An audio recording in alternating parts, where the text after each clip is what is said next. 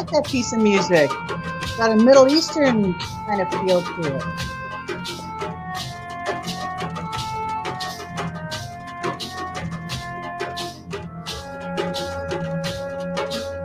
All right, enough of me grooving out.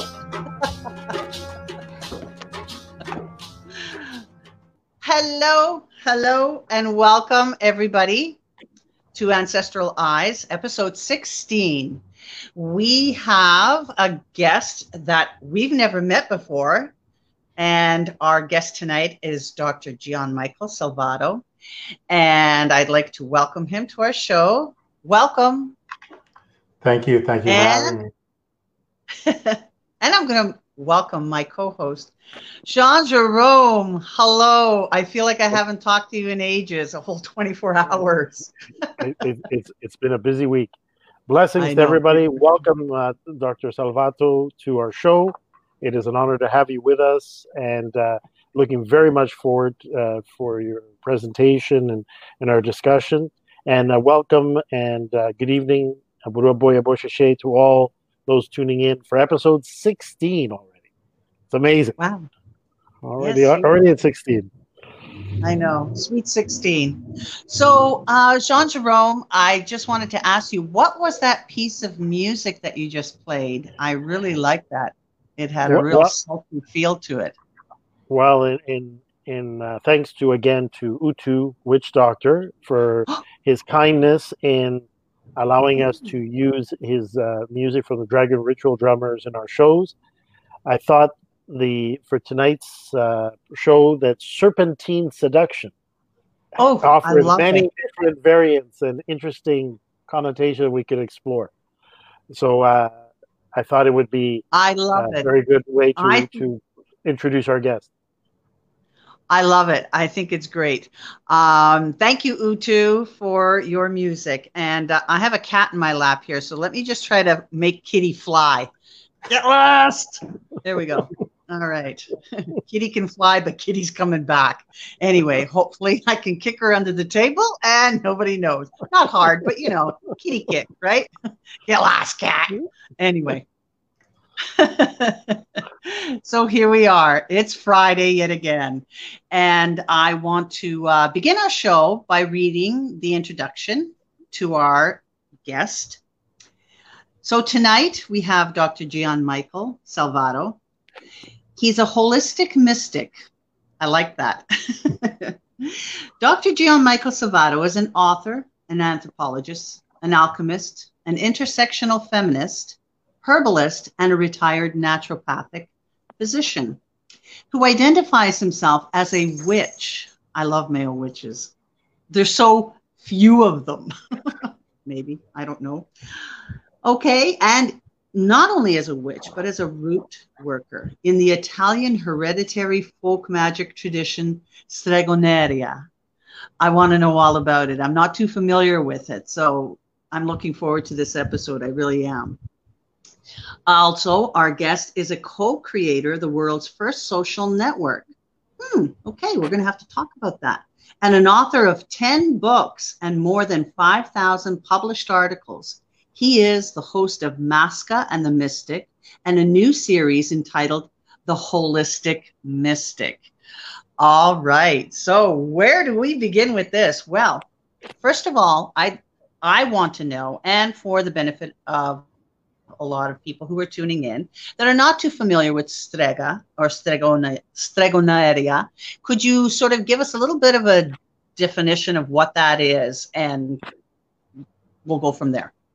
Absolutely. And just because I know that you, like us, broadcast on YouTube and Facebook, just so because some folks who've listened to my videos and we start to see more and more native Italians watching the videos, they feel compelled, as I probably would myself, when they hear me say on those videos Stregoneria instead of Stregoneria, that they want to know either am I Hispanic and I'm pronouncing it the Hispanic way, or do I just not know how to speak Italian? And I'm just going to say that if you're on YouTube and you have captioning on, you will see the difference because YouTube's artificial intelligence translates the Italian word for witchcraft, stregoneria, as stray gonorrhea. And so it just made sense to me that rather than having that issue, that we say stregoneria, because that's how all of my friends and family that are Puerto Riqueño and everything would pronounce it anyway.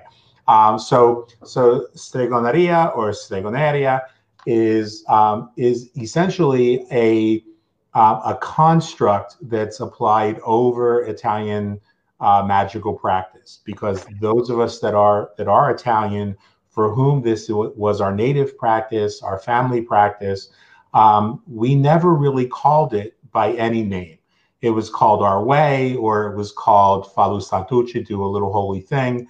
But we don't, it wasn't until the sort of the modern era when we, like so many other practitioners in the British craft and tradcraft and Alexandrian magic, reclaimed the word witch.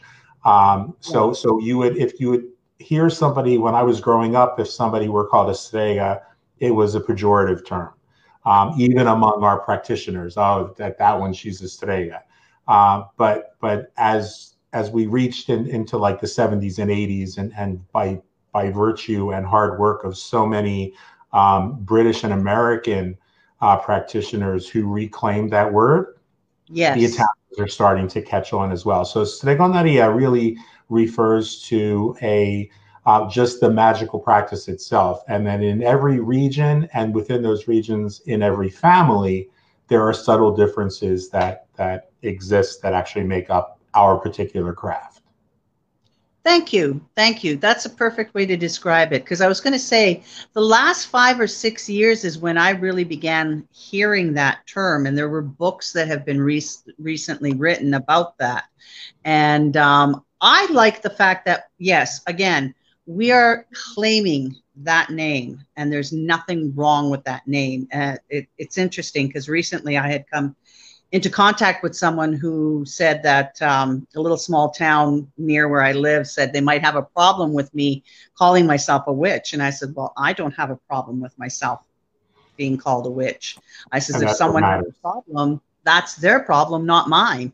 That's not going to in any sort of way, shape or form, influence what we do as a negative way. Okay. We've got to move past that. And I appreciate the fact that you have taken that word, that name, and made it your own, and especially in our own cultures. Absolutely.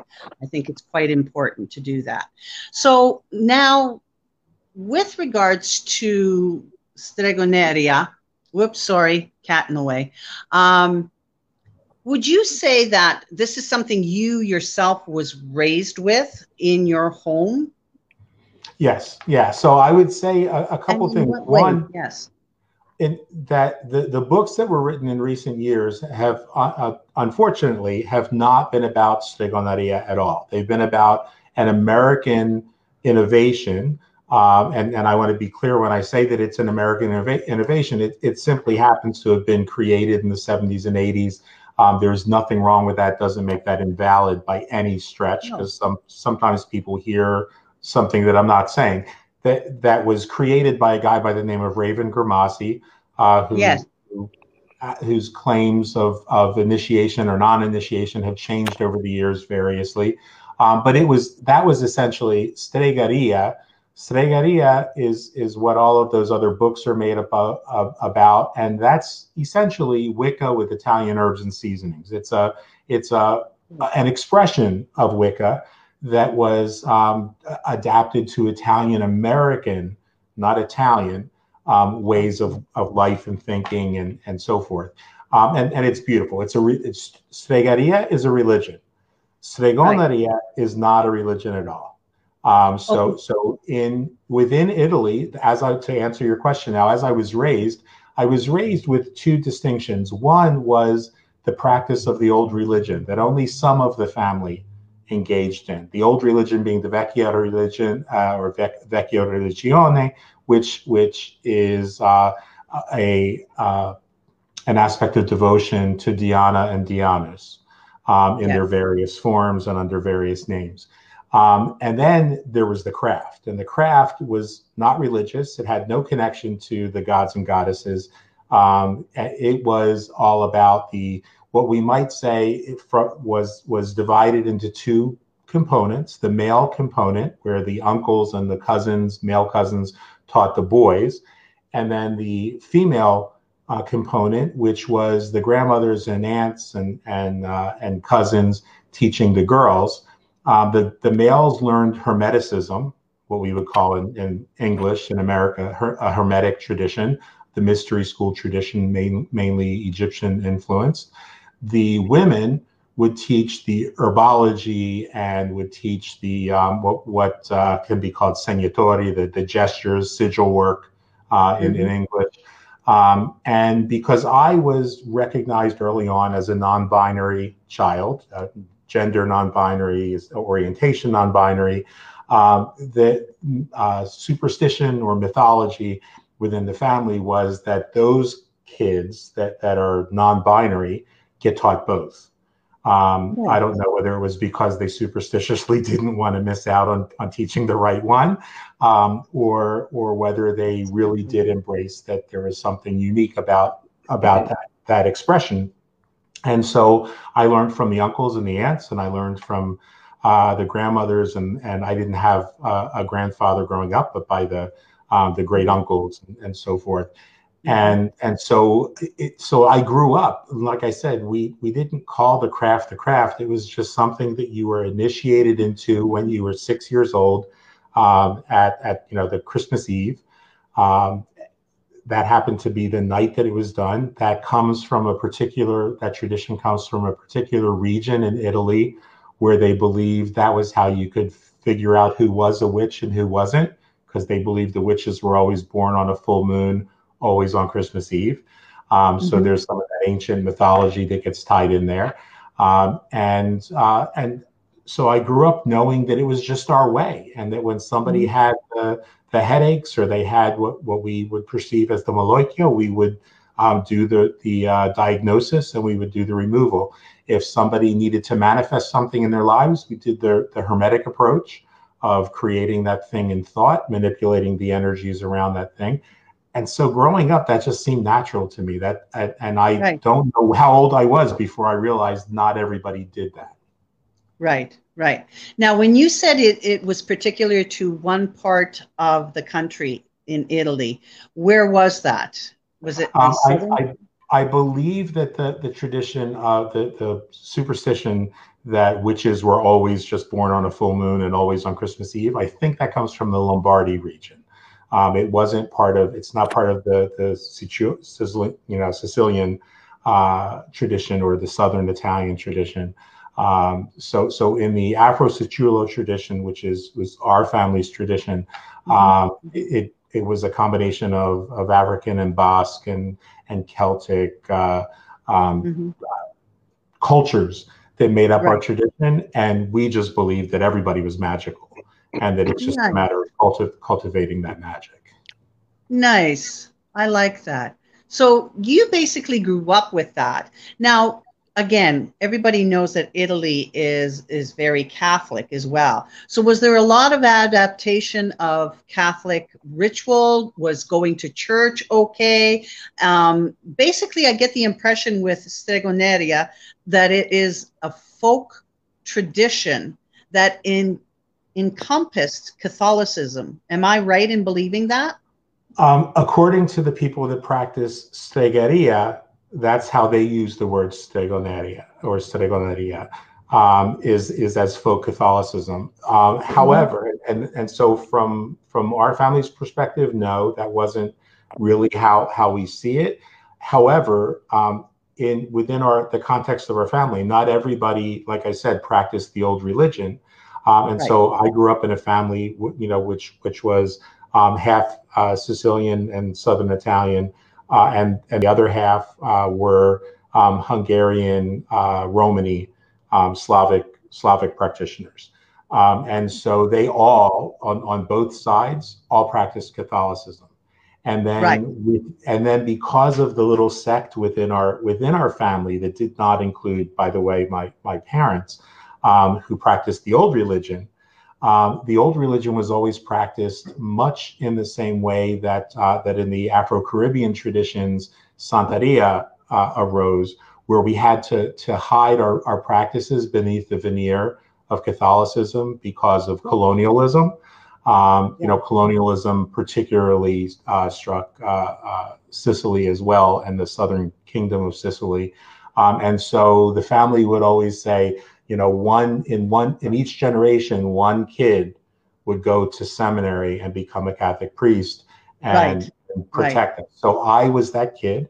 I went to seminary. I entered the Franciscans when I was 16 for a very particular reason, a very particular personal connection to Francis of Assisi and what he represented for me and for our people. And I think you may understand that connection as well. And then I went on to become, several years later, to be consecrated as a bishop over the Franciscan community, what they call the bishop protector. And during that entire time, I felt, perhaps because I was young and perhaps because I was naive, that we were mature enough as a society for me to let people know that they did not need the church. The church needed them, and that we could be out and open and come out of the broom closet. And that began the process of about a 4-year process of my slowly retiring and walking away from the institution because I couldn't serve in that capacity anymore. Right. No, I can totally relate. Yeah.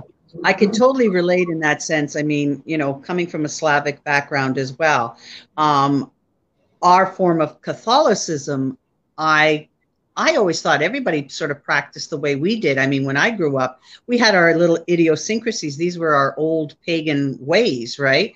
And, and then when I met other Catholics, and Catholics, from an English background or whatever, right? I was always amazed that they didn't do what we did. And it was like, well, what do you do then? So it seemed a little odd to me, when I went to work and I had met some Italian ladies that I had worked with, and they started to tell me some of their folk traditions, right? And I said, yeah, we kind of do that, but we do this, and whatever. And then, it sort of occurred to me that Italy isn't as Roman Catholic as I always thought they were, okay? Which was nice to see, okay? It really was, because, I mean, I know, to me, it was very restricting in one sense, the church, right? So I can totally see why you had walked away, right? Now, going back to what you had said, so given the fact that the families, all right, sort of gave up their firstborn or their male child to the church, those that subsequently were in the family, was it up to the men to take the male children and teach them? Was that an expected thing? And what was it that they taught them? Is it something that you can talk about? And then tell me what the females were taught too, just to give us a bit of a background. I hope I'm not breaking any rules or anything. No. If it weren't for my being gender non-binary and orientation non-binary, I would have been, and it's not necessarily when we think of family, it's not the immediate family, it's the extended, like what I call the Italian family. That might be cousins and uncles and aunts. So not everybody in every family, every individual family doesn't have a practitioner.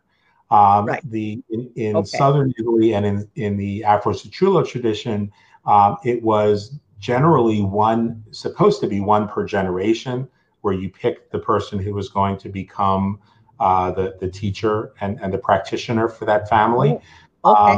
That was almost kind of a calling, and there's an initiation that takes place on Christmas Eve, and as I said, it may be that the uncles and the grandfather, if the grandfather's still with them, talk to and begin at the age of 6 by teaching kind of kids like story telling to the young child that gradually evolves and changes and shifts and includes a little bit of practice and a little bit of exercise.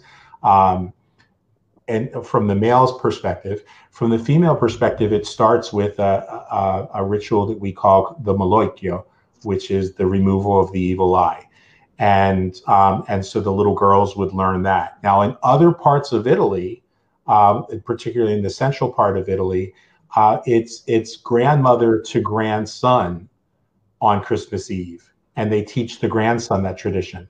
So my suspicion is that, as you know, somebody whose doctorate's in anthropology, is that a lot of these traditions evolved out of and came from some of the same places, and that as they came from some of the same places, they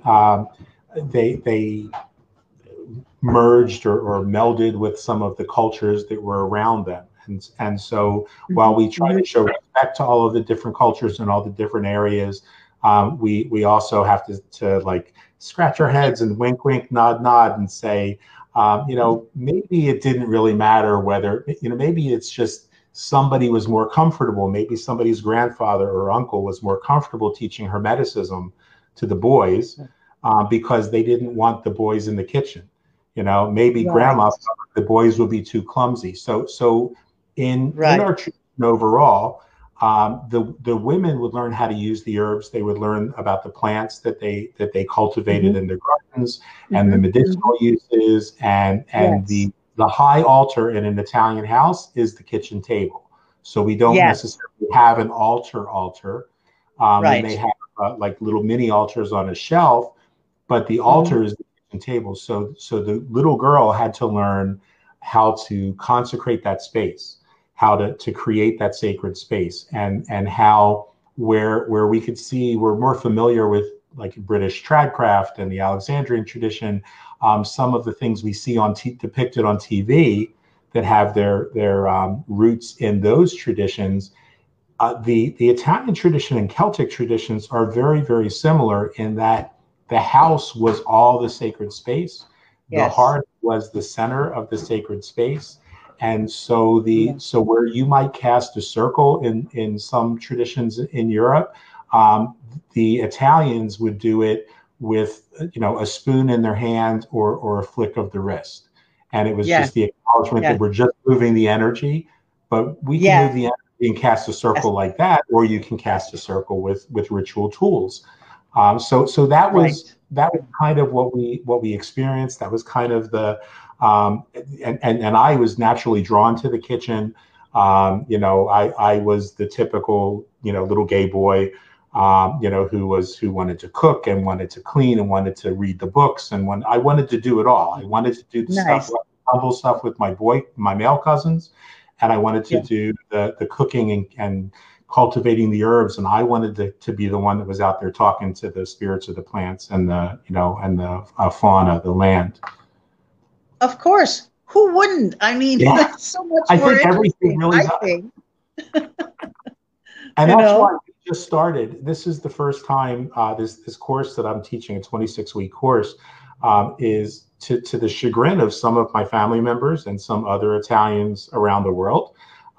We decided, I spent the last 2 years trying to distill the 21 different Italian magical traditions, folk magic traditions, folk Catholicism, into a 26-week course that I could teach male and female, because I think we're in a moment in time and in space where the greatest healing that we can give to the world is to recognize that, what I grew up believing was Italian, was, Siciliano only, is actually Afro-Siciliano. And that tradition actually was informed by the Celtics, and it was informed by when you grew up in Philadelphia, where there's neighborhoods, the Italians and the Irish were at one another's throat half of the time. And neither one of us would have a magical tradition if it wasn't for the other one.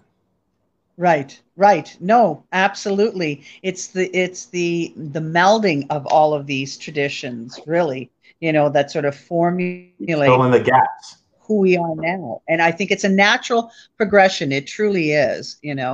So given that you've grown up this way and like you said, you've done a course, um, do you is there something that you do on a daily basis for yourself to keep you in touch with your spirits? I'm assuming when you talk about your spirits, you're talking not just about your ancestors, but your own personal guides.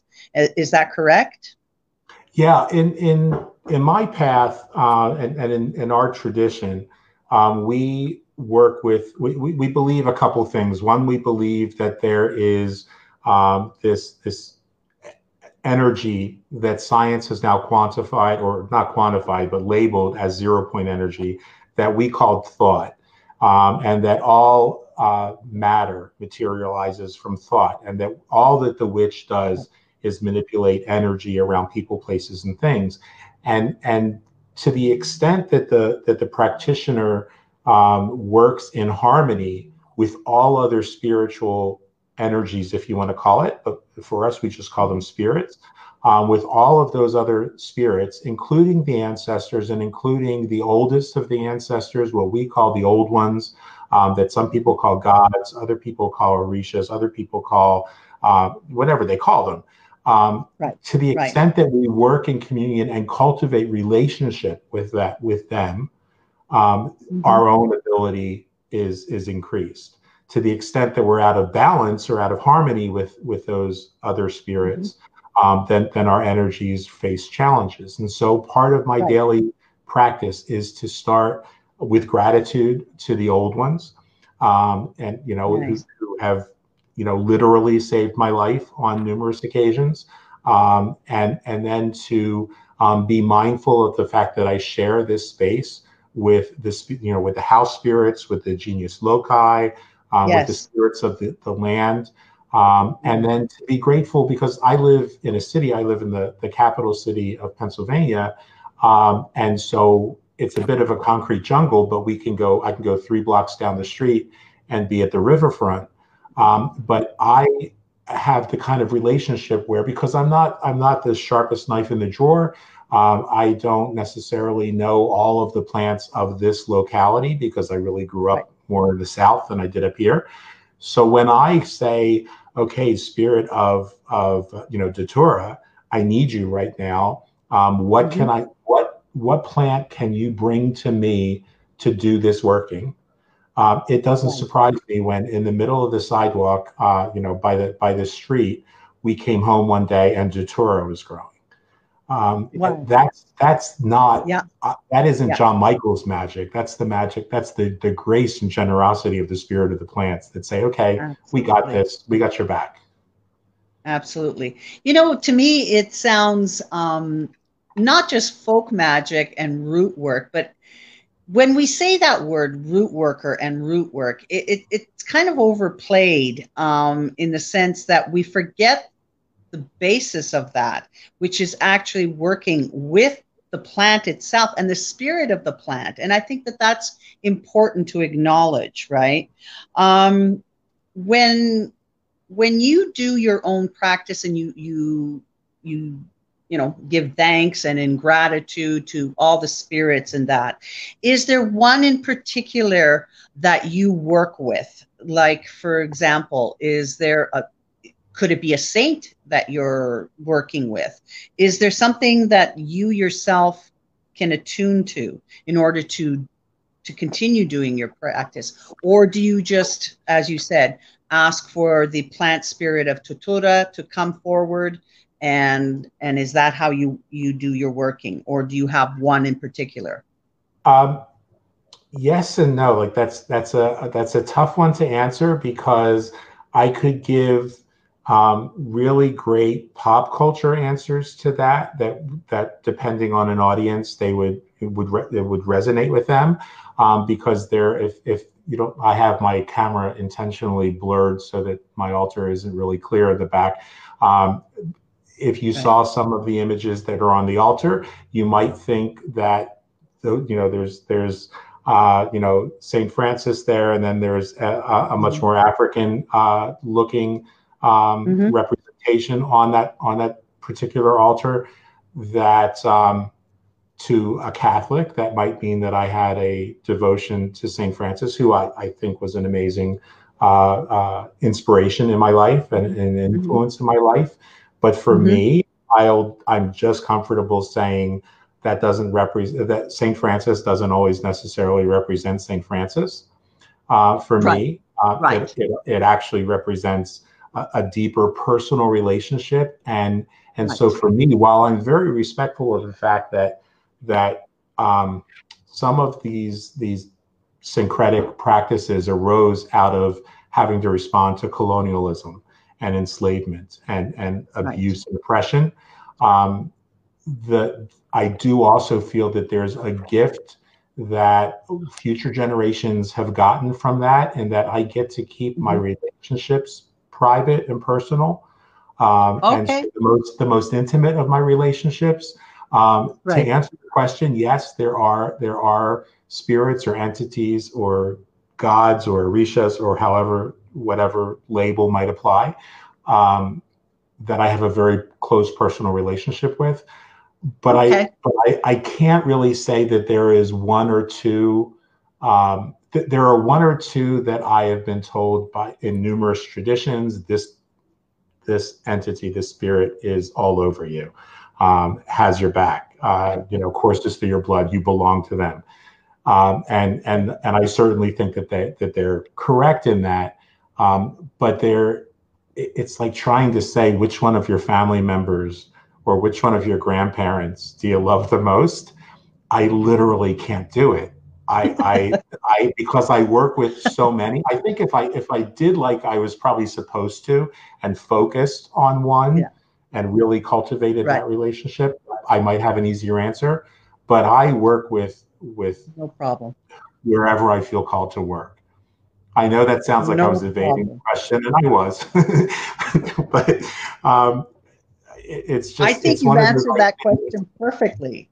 Without revealing too much, and again, I think that is a personal thing. I just wanted to not so much know who it is as much as that you do, and others. I mean, I myself, I do too as well, and I don't have a problem with it at all, and it doesn't take away from what I do or what I practice. Okay? I break a little bit of the rules. I don't always make the offering that is prescribed.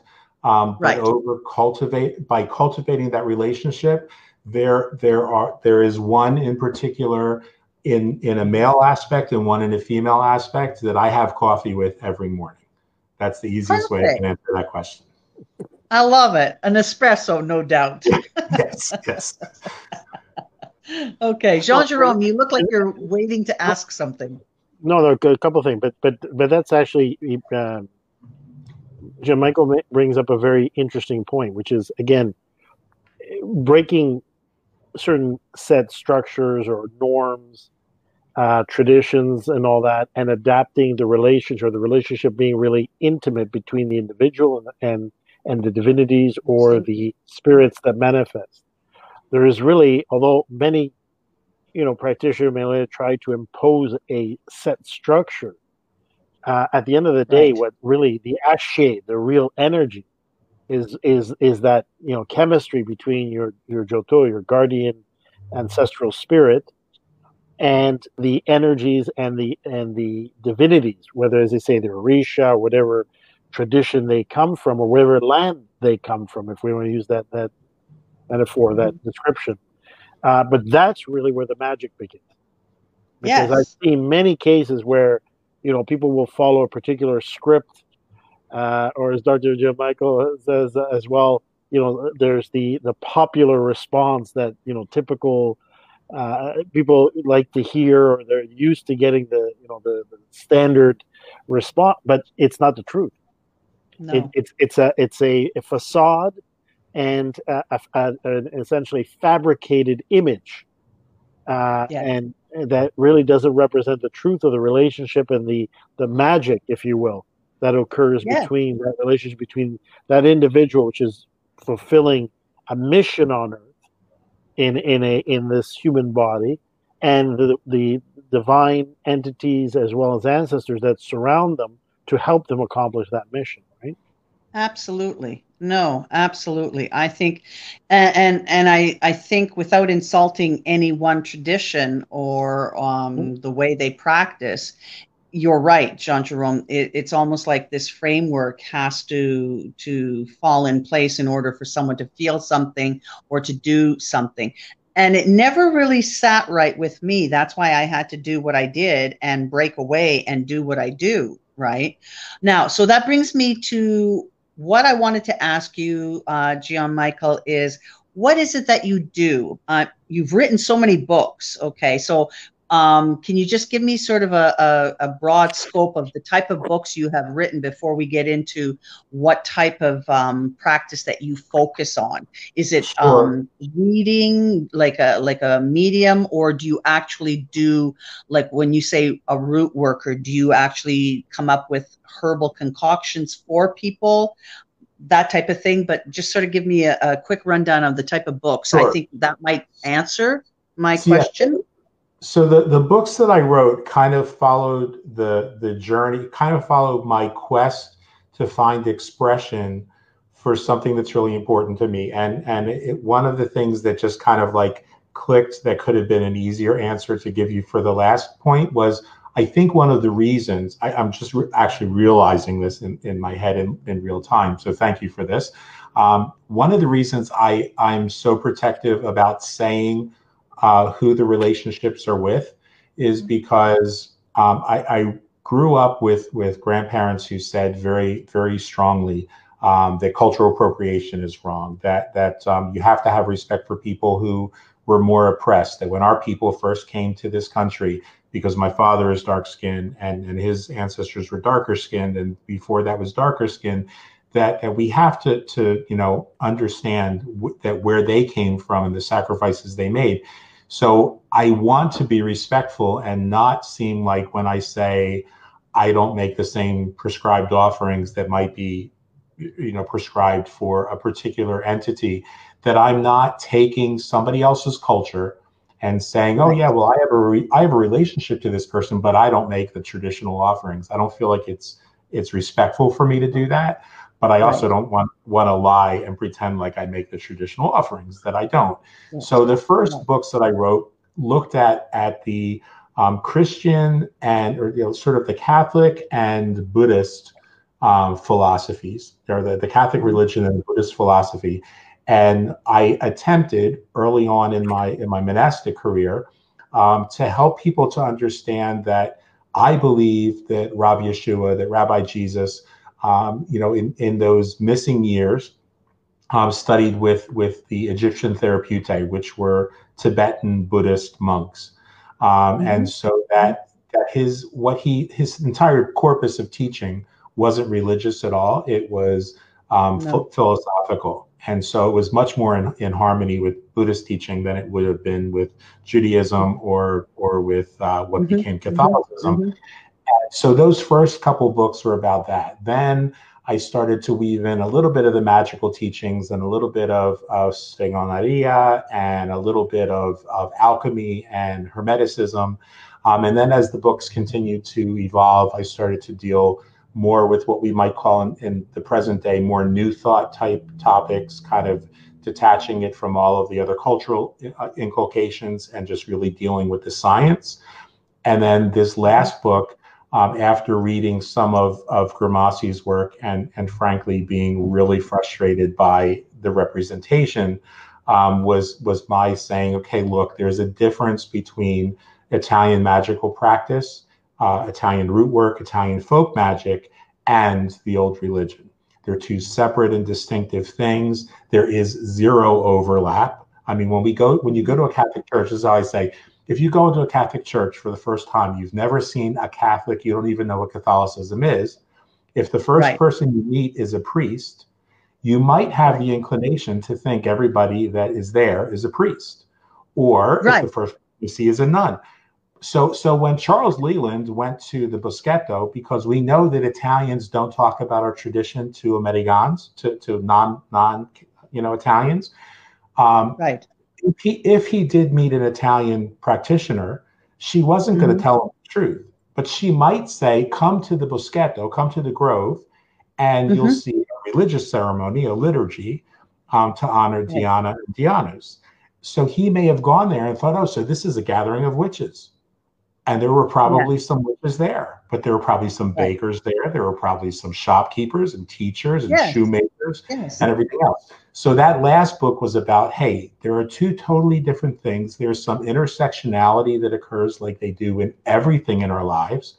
But my practice, as it is today, and has been probably for about 40 of the 50 years, 51 years now that I've been practicing, is really that, I would say, probably what you would term in English as shamanic root work.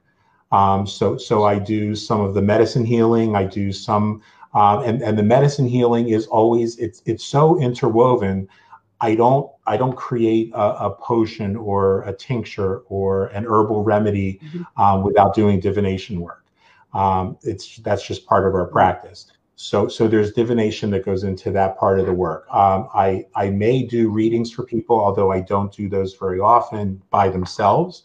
I'm certainly not a like a commercial witch. Like not that I'm saying there's anything wrong with that, but I don't have a shop. I don't do readings for psychic fairs and things like that. But I do readings when they're related to a working that has to be done. Or when I need to consult with what's the best remedy for this solution. And then the biggest portion of what I do as a strega, as whatever is, and that's why we call the show Masca and the Mystic, is the joke between me and my co-host is that we want people to figure out which one's the Masca, which is one of the terms for witches, and which one's the mystic, because the answer is both. Is kind of the role of the mystic. Like I think that we have, we live in a society that's fractured by binary thinking, or dualism, as it's called, as sometimes taught. So there's magic over here, and there's science over here, and there's always going to be that tension between the two, even though I think they're a spectrum, until we put the third piece, the missing piece, I think, is mysticism. And so a big portion of what I do is try to teach the seeker to unlock the DNA that has the key to their mysticism, because it's not my mysticism. My mysticism doesn't matter to you. It doesn't matter to somebody else. It's whatever that mystical knowledge is that's within you, and it's in your DNA. It's in your blood, and that unlocks the magic, and it also unlocks the wisdom. Okay. Now, I don't know if that makes sense.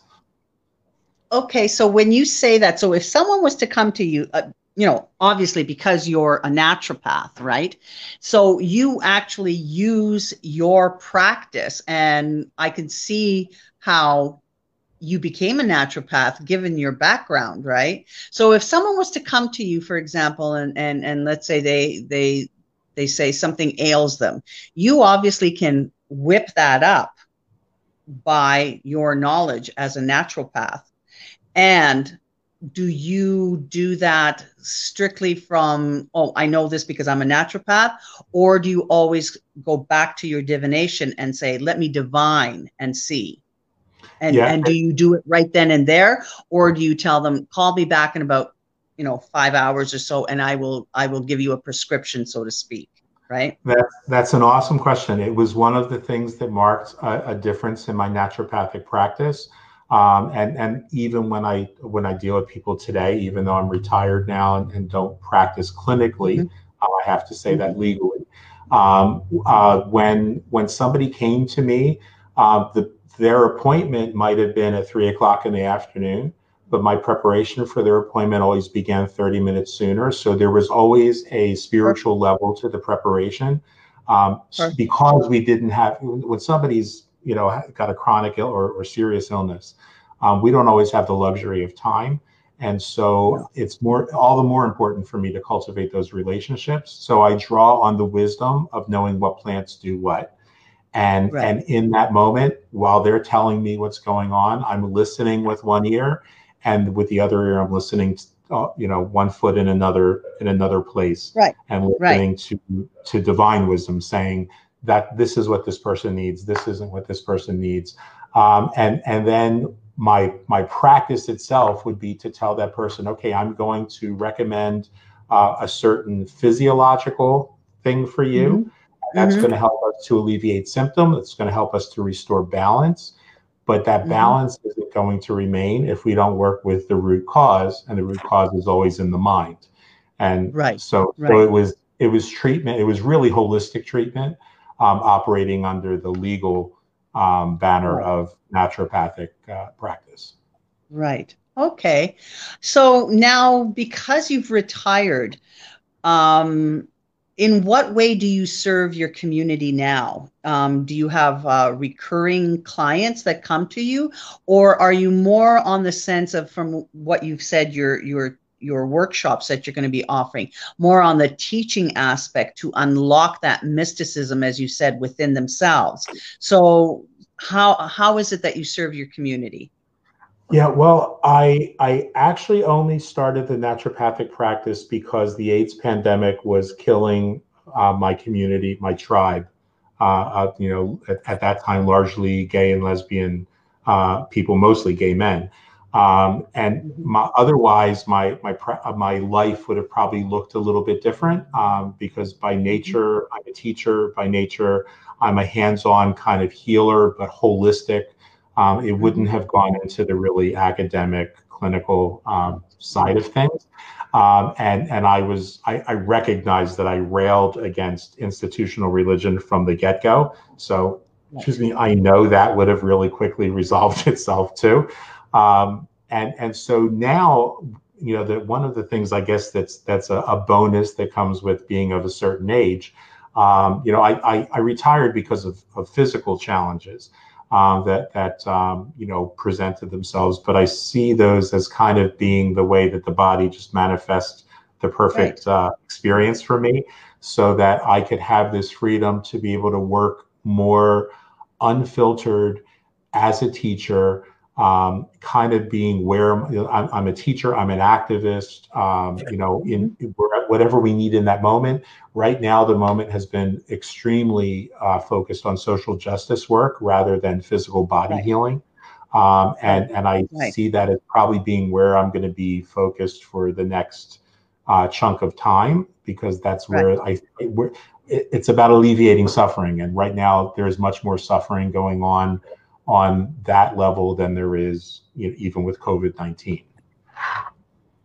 Right. Absolutely. And given, the whole atmosphere that's happening south of us, and I mean, to a large extent here too in Canada, it brings not only the disease itself, but a disease of a social nature that comes forth into our community. So, kudos to you for, addressing that and working with that. Right. So I think that is very important, and it has to stay current within our society. So what type of people come to you? Is it let's say, anybody within the pagan community, the witch community can come to you and you can, help them in a spiritual way? Would you say that is more what you're gearing towards, and that's how you're working? I would certainly be open to that. I'm not the most popular person in the pagan community because there is a notion in United States paganism, at least. There are two notions that I kind of have issue with, and they have issue with me. One is that you must be there. There's this movement among young white privileged pagan males that you have to be initiated into a sect, a religious sect that worships the goddess. Otherwise, you have no right to call what you're doing witchcraft or call yourself a witch. I stand opposed vehemently to that nonsense. Okay. And then because I don't identify as pagan, they have issue with that. So there are a lot of pagans who come to me, and they come to me and say, "You can't ever let anybody know that I'm coming to you." And then there are people who come to me who say, the traditional pagan path isn't resonating with me. I want to be able to respond to what's calling me, who's calling me. Right. And then the third group of people I work with are Italians who are saying there's just something from my ancestors that are calling me, and I need to understand. Right. And what I think is truly happening in every one of those three cases is I truly believe that our ancestors, individual and collective, are calling for us to do the healing work, because for me, a lot of my work is healing the ancestors. It's paying the price. Ashe. That's right. Amen and ashe. It's funny. Our whole show was based on that premises. I know when I had come to Jean Jerome, I had a dream, and from that dream, this show was basically created because we collectively thought about that, and you hit it right on the nail, like the nail on the head. That's exactly what I saw. It's not so much about the framework of traditional paganism or witchcraft or whatever. It is us healing. We need our ancestors. We need our guides. We need our angels. We need each other, each religion. Enough of the divisiveness of all religions. Okay. Like, I am so sick and tired of it. Like, seriously, I am. But at the same time, we need to work together. Yes, embrace your individual path, whatever religious practice that may be. But that's the whole point, is bring that with you, not as a distance. And heal those that are waiting for us to do the work. When somebody tells me just recently, well, because you don't teach a path that teaches goddess worship, which doesn't mean that there isn't a devotion to the divine feminine in my life. There certainly and absolutely is. But it's not when I'm teaching witchcraft. I'm teaching witchcraft. I'm teaching root work. I'm teaching the ancient path. They said, so then you're not a witch and you're not practicing witchcraft. Well, my response to them was simply to say, then show up at my front door and allow me to clip a couple locks of hair and take some fingernail clippings. If what I'm doing isn't witchcraft, you shouldn't have a problem with that. And you know that they won't. Right. Absolutely. Like, good for you. Well, kudos to you once again. I really don't. I do not care what you want to call me or my path, because I'm not going to ever sit at the popular kids table. I'm not. I don't write books to become bestsellers. I'm grateful that my books pay my bills, but they're not written for the purpose of paying my bills. So sometimes they're not popular, but healing work, as far as I can tell throughout all of history, has always been messy. It's never been comfortable. At least it hasn't for me. Good for you. No, and I think that's the true work that needs to be done. It's not a little package that you put and here you go and have a nice day. No. Yeah, I like that. And I think it's, again, that's very true. I mean, this is not, if you're really doing the work that your ancestor, your ancestral spiritual guide and your ancestors are calling you to do. It's not a popularity contest. No. I mean, when somebody goes for divination, like to myself, or even many in our community, blah blah blah. Sometimes, we're not there to give you the answer you want to hear. We're there to tell you what Ifa, or depending on the divinity or the spirit that is speaking, what you need to hear and what is meant to be heard. That's not a popularity contest, as you say. Unfortunately, and Teresa has commented in many posts that unfortunately there is a general movement or a general culture, almost pop culture, where the term paganism became almost like a popularity, stylish. I want to be pagan. I want to be a little bit of a rebel, and I'm going to make it look pretty, and I'm going to, and it's all about the appearance and this and that, without any substance, right? And really, when spirit speaks, it's not always pretty. No. Right? No, it's and if not. anybody who really practices and really hears spirit or works with spirit, whether it be through a geomancy, a taromancy, or any type of divination system, whether it be through spirit, through possession, through clairvoyance, clairaudience, whatever. If you're really doing the work, sometimes, again, it's not for the faint of heart. That's why I say to many people, don't go for a reading for entertainment purposes. Right? That's something, that term really gets my goat type of thing. I know, and yet we... that because of the society trying to mask or hide and to suppress the real belief systems and the ancestral belief systems, they're afraid of the truth. So what's the best way to devalue or take away the merit of what's being said is treat it as entertainment value. Right. And unfortunately, we have to work under those circumstances in our society, because our society is not willing to accept that. And so be it. For our legal purposes, we have to, unfortunately. But no, it's true what you say, Jean Jerome. And, the other thing, too, is it's not pretty. And it's not all about just, pretty candles and crystals and things like that, which I have nothing against that. Oh, God, no. I love all that stuff, too. Right.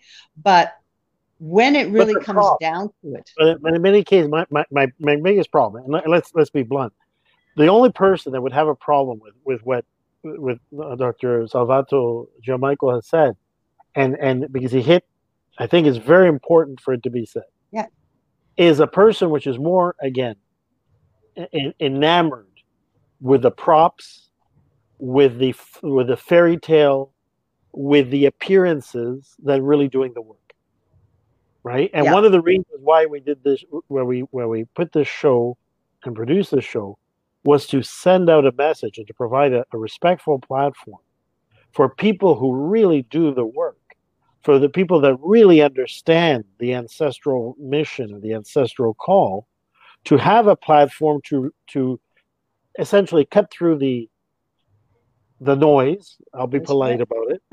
To cut through the noise, right? And actually say, look, people, this is not, again, a joke.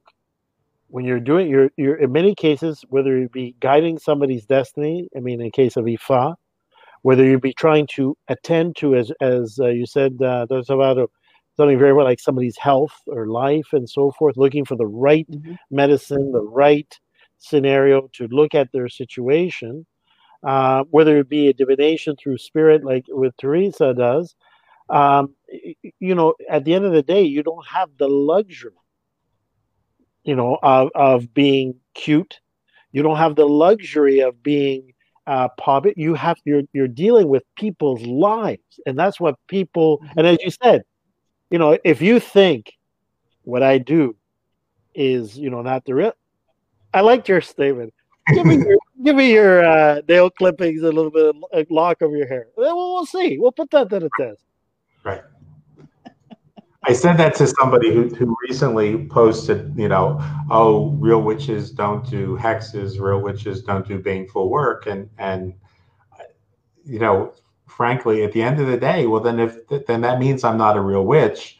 You should have no problems then, Absolutely. Saying, okay, you're not a real witch. Here's my hair. Here's my clothing.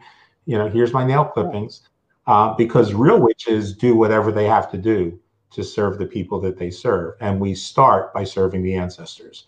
If you don't, then that, to me, that's when I'm not somebody who's going to gatekeep. I'm not going to tell somebody you're not a real witch.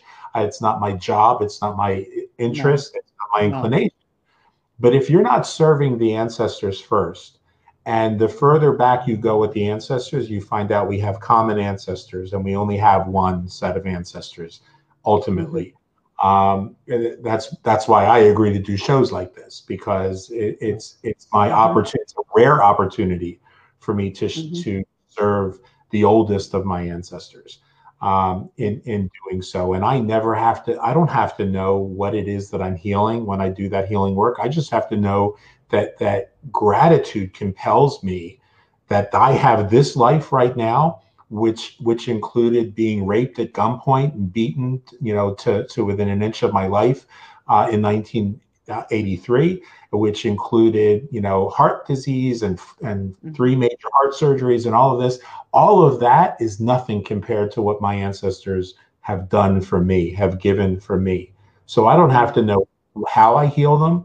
I just have to know that with every fiber of my being now, I have to want to heal anything that needs to be healed then, so that future generations don't have to work nearly as hard to heal what I leave behind. Right. Ashe. And I'm going to touch on three points there, because this is the second time you've mentioned that. In our belief systems, we oftentimes, even in Ifaurisa community and Regla de Ocha and even Vodun Fa, etc., there is always an emphasis on the basically working with ancestral spirit guides and ancestors and different spirits and divinity, whether it be Orisha, whether it be Vodun, whether it be Loa, etc. That where the healing work is aimed or targeted in some cases at the individual in terms of his living form. But you've touched on it twice, and I would just wanted to highlight or underscore it, because it might get past some of our listeners, that part of the real work in spiritual or is to do work that heals ancestral wounds, ancestral pain, ancestral debts. When we talk about karmic debts, some of the work goes from the support of the spirit world to the earthly realm, or what we call the marketplace. But part of that work also reverberates and is meant to elevate, to heal wounds, because people think, oh, the person passed away, or the ancestor passed away, they forget all. No. No. Anybody who knows the work, you can have very angry spirits, very angry ancestors, and those ancestors, if you don't address that spiritual trauma, right, that ancestral trauma, the spiritual trauma, you don't advance, and you essentially are condemned to repeat many times the same trauma and the same wounds in this incarnation or this existence, right? And I take it that's what you meant. You very subtly, you said very quickly, but you're one of few practitioners I've heard that actually has made that subtle, distinction. That your mission, as I've heard you say, is not just to focus on the here and now, or the individual, the human, the living person, but also to look at a healing any ancestral pain or trauma that may be in part causing the human being's problems, or the live person's problems, right, or the descendants' problems. But you have to work it both ways, right? Yeah, because if we even look at it from a medical perspective, a scientific perspective, we have something in science and in medicine that we call epigenetics, and that is the imprint that previous generations have on our DNA, and that particular diseases manifesting themselves, in particular conditions manifesting themselves, that even can affect a person's longevity. And so if as above, so below, if we see on the physical plane epigenetics is a real thing, then it must mean there is a spiritual correlation to epigenetics. And that means whatever I'm experiencing right now has a direct result on the imprinting that my ancestors left in my genetics, left in my spiritual DNA. Absolutely. I look at that trauma, first generation of World War II survivors, and I know that trauma lives within me, as it does all of us that, come from immigrant parents that had to go through that war. And it's up to us to heal, not just us, but them too. We have their living DNA within us. We have to heal them. And it does. And I think that that's important as well, because that's why the ancestors are here now. Like in that dream that I had, they came forward because they know they can help us, but by helping us, we're helping them as well. This is a new world that we're birthing, you know. COVID, everybody, you know, say what you want to say. This is given an opportunity as a reset, and I will continue saying that this is what it's all about. It's not about the comfort of going back, oh, to our old selves. No, we're not. We're not our old selves. We can't. And Yeah, that's that how I old look self at it. doesn't exist anymore. That old paradigm doesn't I exist just anymore. absolutely. I want to touch on two things, Michael. One is a little bit of history, or from your anthropology side, because I think it's very important. People Yes. look at let's say an Italian culture, especially in the Kingdom of Sicily or Sicily, as being monochromatic. Oh, they're Etruscan, they're Italian, or they're white, and so forth. But when before we actually went live on the show, we had started an interesting sort of segue, anthropological historical segue. Can you tell us a little bit, the audience, a little bit about really what were the different cultures that either settled or passed through, or that really made up both the genetic, spiritual, cultural makeup Yeah. of Sicily? Because I'm sure many people, I say, they have a very narrow lens, Mm-hmm. of that. Yeah, when I was growing up, my family would say, "Well, we're Napolitan. We're from Naples," and there was an expression in Napolitan Italian that said that a Siciliano, a person from Sicily, was an African who learned how to swim. And for most people, that was pejorative, and for me, that was like an aha moment. And I realized because I uh, you do the work, you work with the ancestors, it's very clear that my ancestors did not look like me. And so I started down this journey in anthropology for a very specific reason. I noticed when I was a kid, a teenager, that there were parts of our culture, as you studied Italian history and you learned that the southern part of Italy was the southern kingdom of Sicily. And then I started to think, well, where does, these expressions um, seem to have a resonance of truth. I know they were meant to be mean spirited, but they seem to have truth. My dad is darker skinned. And when I was a teenager, about 16 years old, I noticed that I'd hear the stories from the old ones, the old, uncles and aunts and grandparents and stuff like that, that when they came to this country, they were treated the exact same way that the enslaved were treated a couple generations before them. And I would see pictures, and the photographs were all dark-skinned people who indeed didn't look very different from any of the enslaved Americans in the South, people who came here from Africa in the South, who were enslaved. Um, and so the light bulb that went on in my head was that in the most tragic of senses, in the period of two generations from my grandparents to me, and going across the entire spectrum in America of Italian Americans, what kind of magic had to be harnessed out of horrible pain for Italians, Sicilians, to lighten their skin, to destroy the melanin in their bodies in order to avoid enslavement. And that to me was excuse my French, but that was a pretty fucked up situation to have to use magic for. When we could be Mm-hmm. using magic for healing, we could be using magic in such tremendous ways. Right. Instead, my ancestors did whatever they did. Now, and I understand some of the genetics, they married, they intermarried with Hungarians and lighter skinned people, and yeah, that's fine.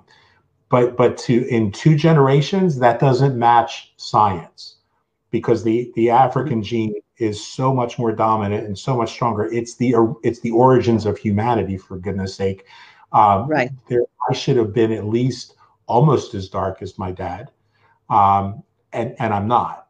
My mom's gene should not have been that dominant, but I believe there was oppressed magic that took place that said we do what we can do to survive, and that just rips at my heart. It saddened me as a 16-year-old. Like most 16-year-olds get angry over stupid shit, the boy or the girl that doesn't like them. What did it to me? And then I saw my youngest sister and my youngest brother also clearly have that feeling where we felt. I feel, I won't speak for them, I feel like my culture was taken away from me because I wouldn't know. Like I can't tell you why listening to Celia Cruz or listening to old Connie Francis and Frank Sinatra resonated the same exact way for me. And the reason was because it was the primal beat. It was that primal feeling that was deprived of me. I grew up in a household where we were told you're not allowed to speak Italian. I learned how to speak Italian because the older ones spoke it at the table so that the little kids wouldn't understand them. And I wasn't left out of the conversation.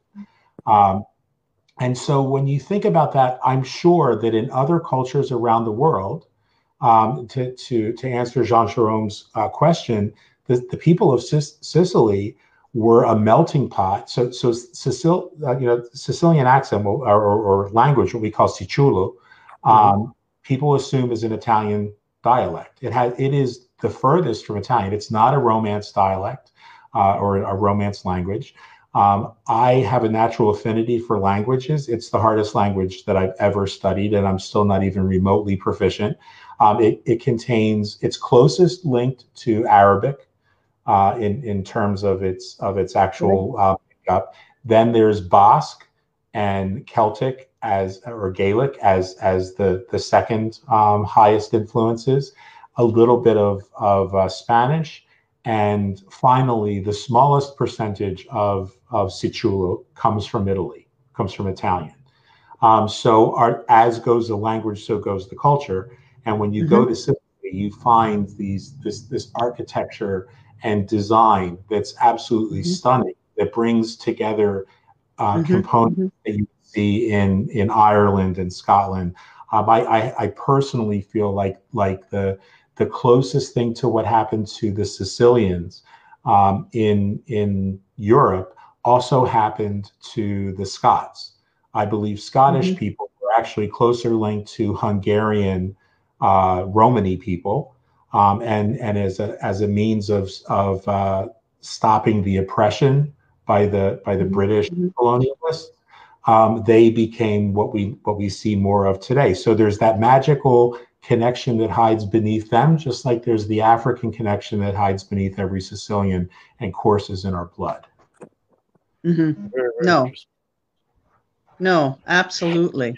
And in terms of, and I'm sorry to focus so much on the Sicilian as a locality or geography, but because you mentioned Basque influence as well and other, in terms, I mean, underneath the Catholic sort of envelope or the appearance at a in terms of a spiritual and sort of ancestral divinities, do you find any evidence or do you find any remnants of, for instance, because there is an entire pantheon of Basque gods, it's quite elaborate and as well.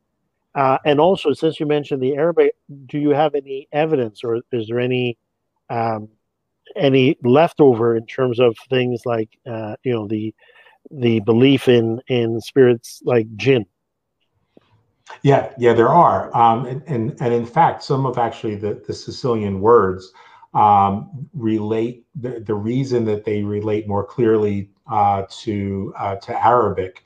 Is because some of those philosophies are still there, where the sort of, if you jump into the mainland of Italy, you have that dichotomy of there's angels and there's demons, where in the Arabic approach, we understand the jinn can both be fearsome and you're not working with a spiritual energy to necessarily, you're not working to eliminate an evil spirit.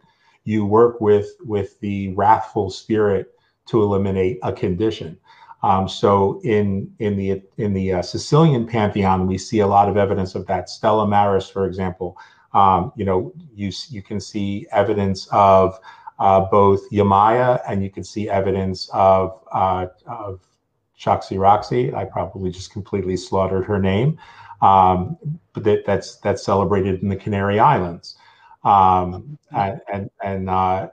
that's again those layers. I find from an anthropological perspective, if we look deeply enough at the Basque pantheon, we actually see an evolution and influences from both Egyptian and West African cultures that evolved over time and picked up other influences from minor influences from around them. And so we have to kind of reverse engineer and go from Sicily back into those cultures that created the island of Sicily, see who conquered who at what point in time, and the conquering entity always would have a greater influence on that time period, and then that eventually where people think, oh, the Roman pantheon was something that Romans created, and all of these alabaster-skinned gods and goddesses actually evolved out of Etruria, and the Etrurian pantheon was all dark-skinned, all nappy-headed, all much more closely related, and then the places where you think you wouldn't find it in France, we find some mysteries that help us to understand that the whole story of the Blessed Virgin Mary was much more heavily influenced by the story of Isis. And then if we go a little further back, we find that the story of Isis, that story also evolved and goes deeper back into more ancient stories. And so when the further I suspect that the further we distance ourselves from religion as an institutional right and go deeper into a spiritual relationship, then that's where the merging takes place, and where the difference between the story and the life and the real personality of Francesco d'Assisi becomes no different as a representative of somebody who embodied wisdom and compassion. So in the Catholic tradition, you got St. Francis, and there's that San Damiano crucifix shooting laser beams into his hand that were supposedly the wounds of Christ and supposedly stigmata, where in reality, Francis had such an embodiment of wisdom, the actual essence of wisdom, knowledge, and compassion come together, that in other cultures might be known as oromiya. And Francis developed those wounds because he was the one who said there are people with leprosy who are dying, and they're not dying because they have leprosy. They have leprosy because they're not feeding themselves, because their hands might have their fingers might have fallen off. And so he went out there and he took care of the lepers. He fed the lepers. There's paintings that were made of it. So those wounds didn't come from a little magic laser beams that came out of a crucifix. Those wounds came from compassion. And so for me, the line distinction between Francis and who Francis might represent in my life became really quickly blurred. And it became one essence, one inspiration. Maybe Francis didn't draw his inspiration from the exact same Orisha that I see that connection there, but who's to say that it's not that same truth, that it's that same wisdom that says, what, Francis might get a little bit freaked out if he sees this representation of me. I'll appear to him and it works for him. Absolutely. It's that personal relationship that we form and forge in working. And, St. Francis of Assisi may be very different to you as opposed to me. And certain aspects will overlap and be the same. But it is, again, it's that personal relationship. And that's that's what this is really all about. And it's forming that connection to the other side on the spiritual realm that we're able to make effect here in this world. So, Jean Jerome, did you have any other questions or anything? We're just getting warmed up. Yes, so, we are. Again, in terms of your anthropological, but also your spiritual work, what credence? This has been a debate or discussion we've had with other guests, and also outside of the show, within my thought practice and so forth, between different spiritual belief systems. For instance, from Nkisi to Vodou to Orisha, Isidimbele Orisa, to the thought practice and so forth. What is your understanding, or your, especially in light of what we've just talked about, spiritual archetypes, the idea of a spiritual archetype, and how does that, first of all, do you ascribe to that as aspect of the really a spiritual archetype? In the case, like we use St. Francis of Assisi being a spiritual archetype that is syncretized or basically equated to Orunmila. What in practice, in theory, and in your sort of revelation through your spiritual journey, because you've been through many different belief systems, and also you come from an area which has a wealth of different traditions that have flown through and intermingle, interact. What is your concept of that term, spiritual archetype, and how does that resonate with you? I think that's an awesome question. I think that's an area that will serve humanity in the greatest in this coming time, is understanding that again, that this dichotomy doesn't have to exist, that we don't have to choose between working with an archetype or working with a god or an orisha or a spirit, that both things can be possible at once. And so I believe that for the whole of humanity, it goes back to the belief that the birthplace of civilization, for me, that the birthplace of civilization is in Africa. And so they are the oldest of our ancestors. And so it's very possible for an archetype, which all of humanity shares and might express itself in various ways in different cultures, a great way to move us out of our part of the world into another part of the world that we may be less comfortable with, so that we can look at it more objectively, is in Tibet, the archetype of compassion is Chenrezig. In India, it's Avalokiteshvara, and both of those are male. But if we go just a little further east, we have Kuan Yin, and Kuan Yin is that archetype, is the identical syncretized essence of Avalokiteshvara, but Kuan Yin is female, and so ultimately we all have these needs for the archetypes that represent the same spiritual qualities that we have. One might see the spiritual, the expressions of the one.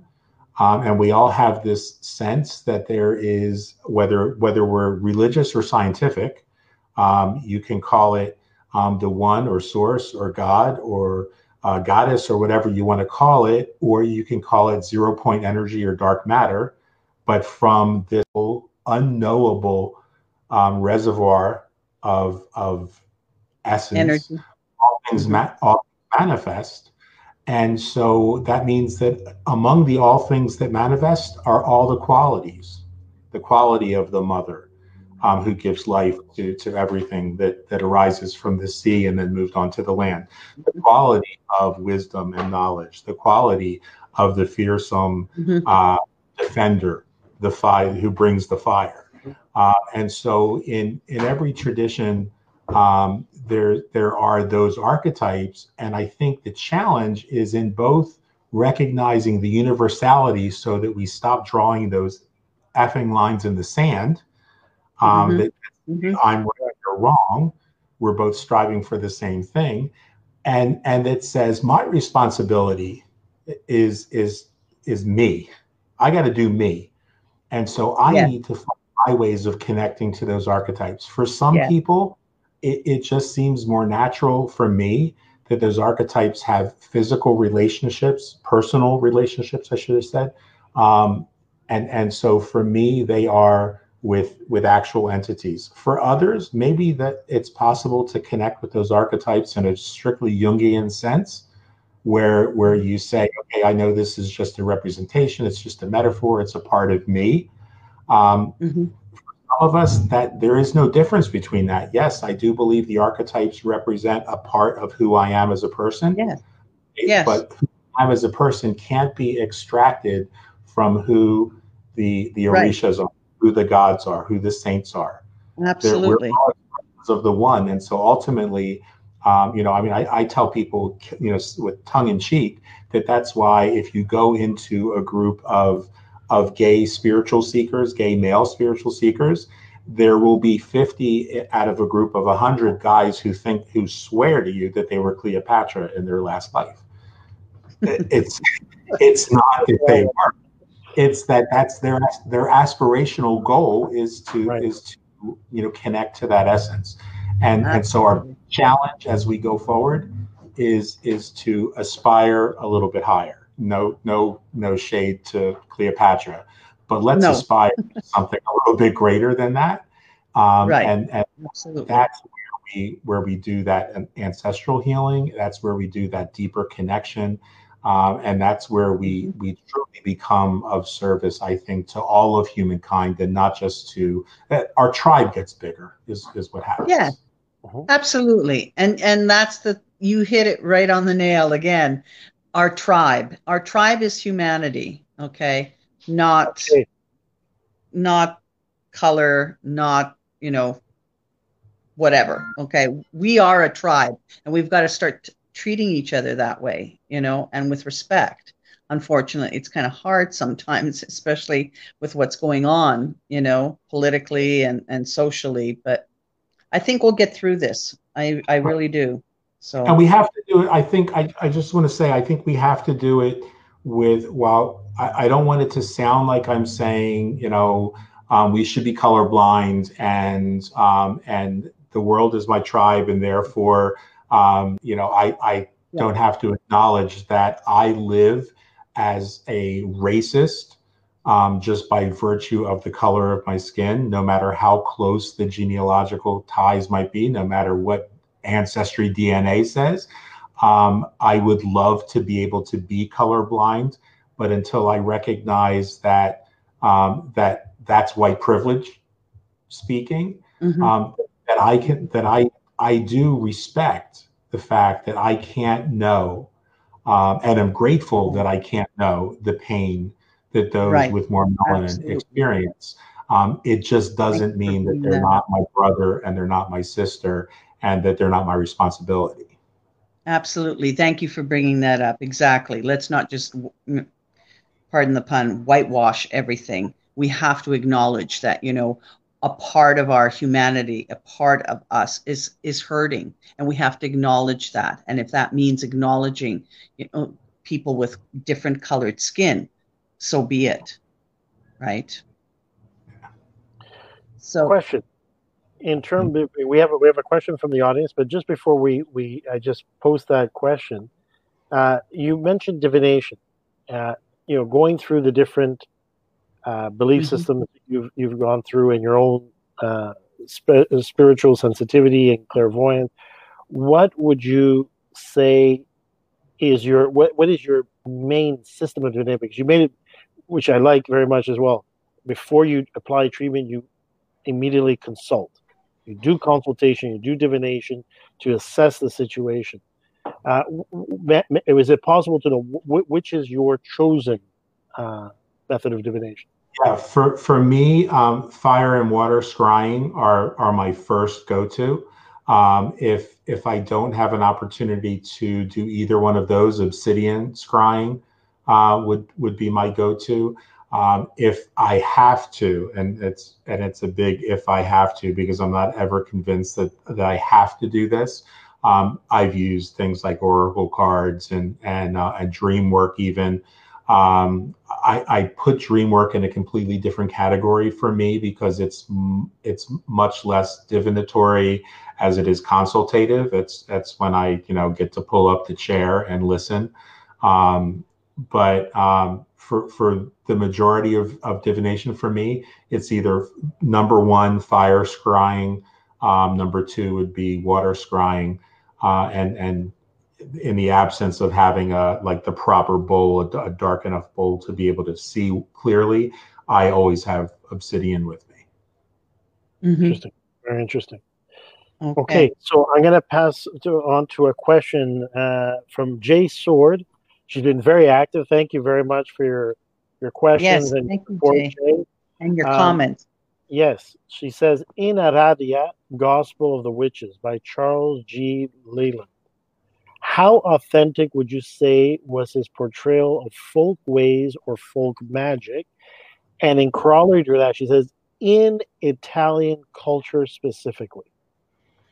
That's an amazing and an awesome question. It's actually part of what I talk about in the course I'm teaching and in the book, because I think it's so misunderstood. We have no way of knowing for sure whether Charles Leland, who was a brilliant folklorist, he was from my hometown of Philadelphia, so major props to Philly for producing a brilliant folklorist in general. We don't have a way of knowing whether the Vangelo, the Gospel of the Witches, was really given to him by this woman, Maddalena, or not. Whether it was or wasn't, I would say that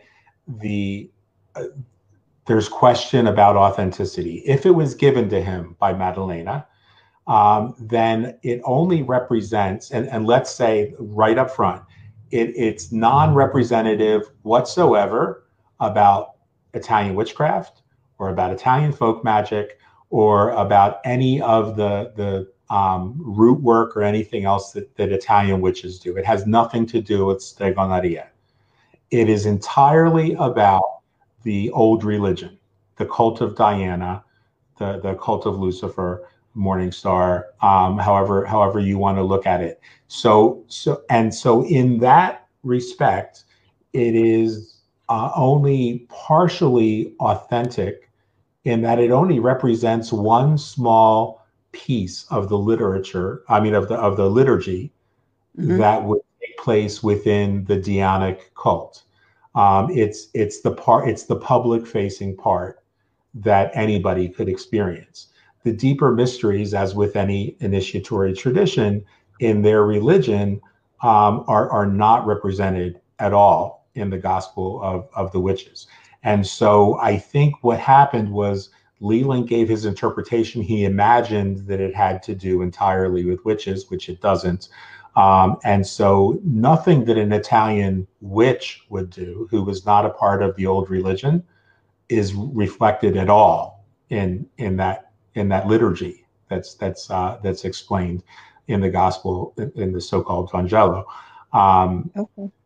and not the full picture of what would take place for a practitioner of that religion is portrayed either. So it's one of those things that, like in one of my books, in Magic at the Crossroads, I include the entire Vangelo at the end because it's open source, it's in the public domain, so that people can see. It really doesn't talk about Italian witchcraft at all. It doesn't talk about. It only tells us the story, the myth, that Diana and her brother became intimate and gave birth to Aradia.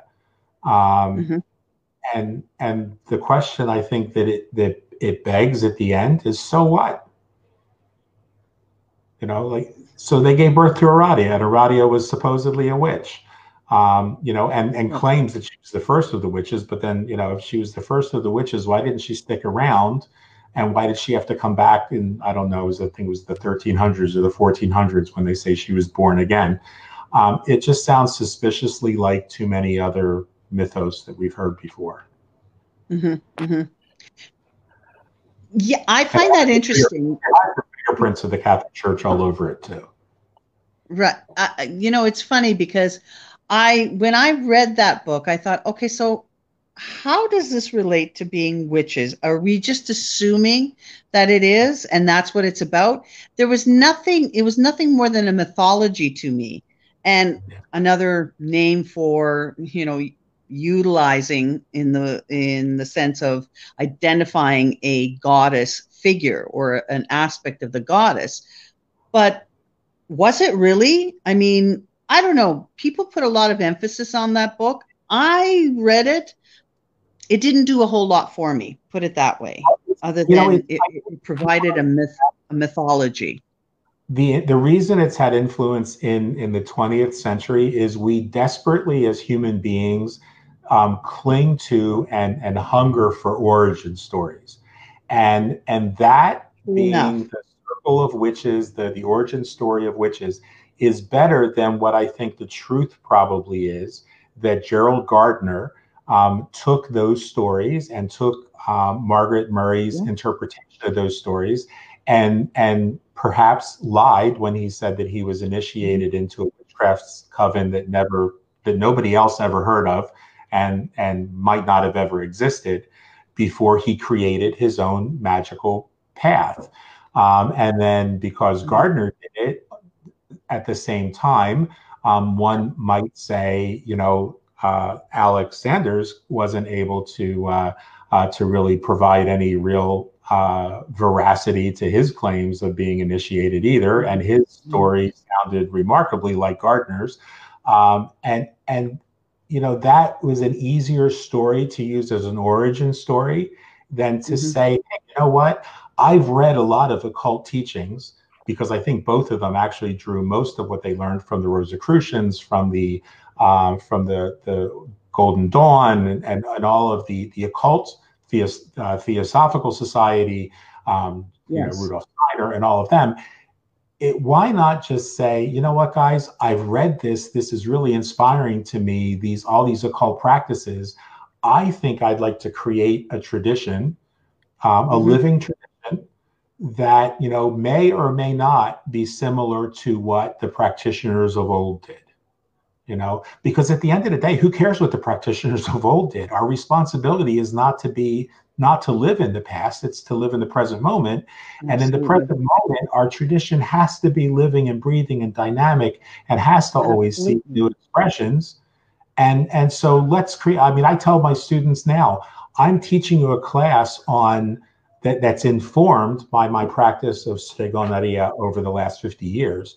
But my hope is that when we're done, because there is no initiation that I'm going to offer any of the 21 students I have right now, there's no initiation. At the end, I want you to initiate in the mysteries that get revealed to you, and let's create something postmodern. Let's not do a neo-pagan tradition. Gardner and all those guys already did that, and there's nothing wrong with any of those traditions. They're beautiful. They're amazing. They're just they create the tapestry that is magic itself. But let's pick up the ball and run with it in the postmodern world and say, maybe it's time for us to create an expression that responds to this world, this moment, the needs of our culture and society today. And maybe the play or the position that religion plays in that might be a little different than it was in the 1950s. Let's hope it is. Let's hope it's more reflective of who we are as a diverse people. Right. No, I totally get what you're saying, and I agree. But bringing it back to the perspective of Ifa, Jean Jerome, we, as practitioners, it's very important to have that ancestry behind us. Am I correct? So, it's marrying the old traditional ways with making it modern, right? How would you sum it up, Jean Jerome, in that sense? I think there's it's a delicate balance. Everything about Ifa really is a question of balance, right? Balancing the light or the dark with the light, and trying to find equilibrium so that you can accomplish your destiny or mission. So part of that is you're resting on the lessons, the teachings, the traditions that were passed on, from father to son to daughter over, centuries or millennium, and, practicing and being able to honor those traditions and beliefs. But one thing that we always point out is Ifa is not was never meant to be really a dogmatic belief system, in that the Ifa, because of its geomancy and various forms of communication, bi-directional communication with the spirit world, allows there to be, always a constant dialogue and also the ability to adapt. Right? There are Odus Ifa, like Okana Rosa, that says, to the land that you go, do what you see. Right? There's an aspect of adaptability and dialogue, in the sense, where your ancestors may say, hey, this worked for me in my right. when I walked the earth, but I know this is not going to work for you. You need to go beyond this. Adapt. Absolutely. Right? So there is a fine balance between honoring the traditions and having that basis of the mysteries of the history and everything else. But again, we're living in the present, because the past we no longer have, and the future we may or may not have. Right? So we have to make the best we can in the present, and we have to be flexible. The moment we become dogmatic, or we become, to try to be totalitarian in the belief system, we lose the essence of that spiritual connection and that spiritual dialogue that that is the heart of our belief system. And again, in Ifa, every destiny is different. Every person who chooses a destiny in Obedi, they choose a unique destiny. They may it may be classified under one of the 256 Odus of Ifa, but each 256 Odus of Ifa has hundreds of Itan, hundreds of stories and variations that precisely talk about the story and the experiences of their ancestor within that, living the influence of that energy of that Odu, and how they were able to manifest it and to live their life, and then each story adds a different context, a different history, a different medicine, if you will, that basically makes up an ever-growing, really, corpus of Ifa. Right? So, I mean, how many of us are abuelas or grandmothers or nanas would ever have imagined, just in their generation, that there would be an expression of the one on their television set, because they couldn't imagine the internet. And yet today you're making that living teaching available around the world in a way that even in our grandparents' time, they could only imagine being like local, because, Ed Sullivan was on TV, and, like they couldn't imagine Ed Sullivan having on, a teacher who would reach around the world, even though saw the Beatles get on his show and reach around the world. So the tradition lives, and one day people will look back and say, oh, how quaint it was back in 2020? They were doing this little show on the internet. That's right. That's right. Somebody's going to be watching this show on a rerun on Mars or something. Telepathic. Oh, goodness. But, no, but I mean, like just a simple, talking about the technology. I like the concept about and I listened very carefully on that part, especially because my background, half my time is spent in technology for the last 27 years, and half the time is spent in Ifa. I work both sides, right? Because I'm a director of ICT consulting and secure cloud services. So technology has always been a very, very integral part of my life. So what you mentioned about not having the dichotomy, that separation between magic and technology, magic and science, really resonates with me personally. But I mean, one of the things we talk about dogma or so, like, because of tradition, because of the way Ifa or even the process of divination was done in person, face to face, and so forth. There was a time, like 2-3 years ago, where there was a big debate between traditional practitioners saying, oh, what's this thing about internet consult or consulting by internet and everything else? Not understanding that Ifa and any spirit has no barrier of space and time, right? You can be anywhere. It's just another medium to be able to see the person. But the funny thing is, again, showing adaptability, all of a sudden pandemic hits. And everybody and their grandmother who has an internet connection, who was doing things, no, we can only do it, in person and all that. And I was like, okay, I have a Zoom account, I have a WhatsApp, I have a Facebook. I can do this. Really, I can, because all of a sudden you realize if you don't adapt, you disappear, right? They can't help. They can't provide the medicine. They can't provide the healing. And that's, you're basically you confine yourself to a situation which basically is an end game, right? And where you're no longer serving spirit because you're stuck in a habit. You're stuck in an outdated or basically a limiting belief mindset yourself, right? A mindset. So very sure. Now, before we transition to final questions and comments, because we're coming close to the 2 hour mark, we're 50 minutes to the second hour. I cannot end the show without at least having you say something a little bit more, Dr. Salvato, about. You mentioned you're very good. You're one of our guests who often tunes in is Melvin. He says, "I wish I could contribute to the conversation, but this is all new to me. So just wanted to say hello. And I'm enjoying the show. Also, Dr. Gianmichael is very well spoken, and I will concur with that." Absolutely. In your very well spoken style and vast knowledge, one thing I cannot let you get off this show without telling me, or at least talking a little bit about, is what you just glanced or glazed over, which is the Dianic and Lucifer Morningstar cults.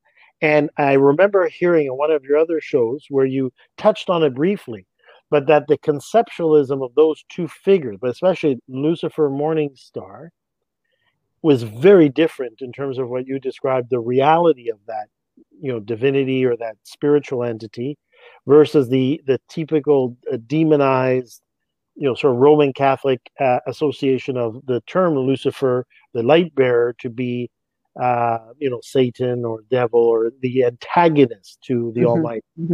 Is it possible, without betraying anything? Can you touch on that a little bit more, so people, because I'm sure people heard it and they're like, "What do you mean?"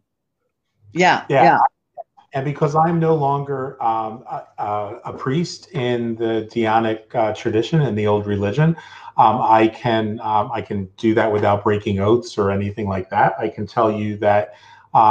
First of all, in our tradition, the concept of what some might classify as good and evil, like angels and demons, is no different than what modern practitioners of magic might consider the difference between baneful and healing magic. So there are spiritual entities that work with the wrathful aspect of the divine, and there are spiritual entities that work with the healing aspect of the divine. And so among those is the and that we talked about archetypes a little bit. So there are archetypal representations of the planets and the aspects that the planets have, and the energies that those planets have. So we have Venus, Diana. And then we have the morning star representation in Lucifer or Dianus. Early on in the development of the mythos in the Etrurian legend, it was Uni and Tana. So it was the divine masculine, the divine feminine, who represented the moon, Diana, or Uni, and the morning star, Venus. Somewhere along the lines, and it's not really clear because the mythology doesn't follow the same path all over Italy. Somewhere along the lines, Diana suddenly became also representative of Venus. And my suspicion as an anthropologist is that somewhere along the line, a feminist just said, enough, the divine masculine, the divine feminine, they're both one and the same. And so in the story, there is some overlap as well. We have representations and one of the things I thought was kind of cool about the way that names occurred in the Italian traditions and the Etrurian traditions was that they are also similar. We have fauna and faunus. So we have the god and goddess of the fauna. We have Lupercus and Luperca. We have Diana and Dianus. And so this person of Lucifer, of the light bearer, was just that dichotomy between, or that balance, interplay between the moon and the light, and the bearer of the light.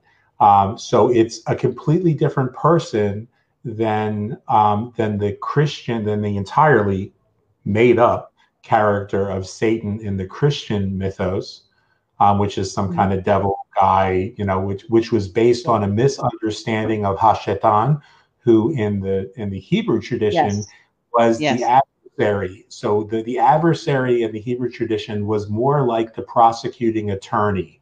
He was never a bad guy. He was, he was the prosecutor who said, okay, isn't it true that you were at such and such a place on such and such a time, and this was your motivation? His role was to serve at the right hand of the one as the prosecuting attorney. And somehow, just like Pope Gregory the second turns the character in the Christian scripture of Mary Magdalene somehow into a whore, which is absolutely not anywhere to be found in the actual scripture itself. The church manipulates stories and manipulated the story of Hashatan into Satan.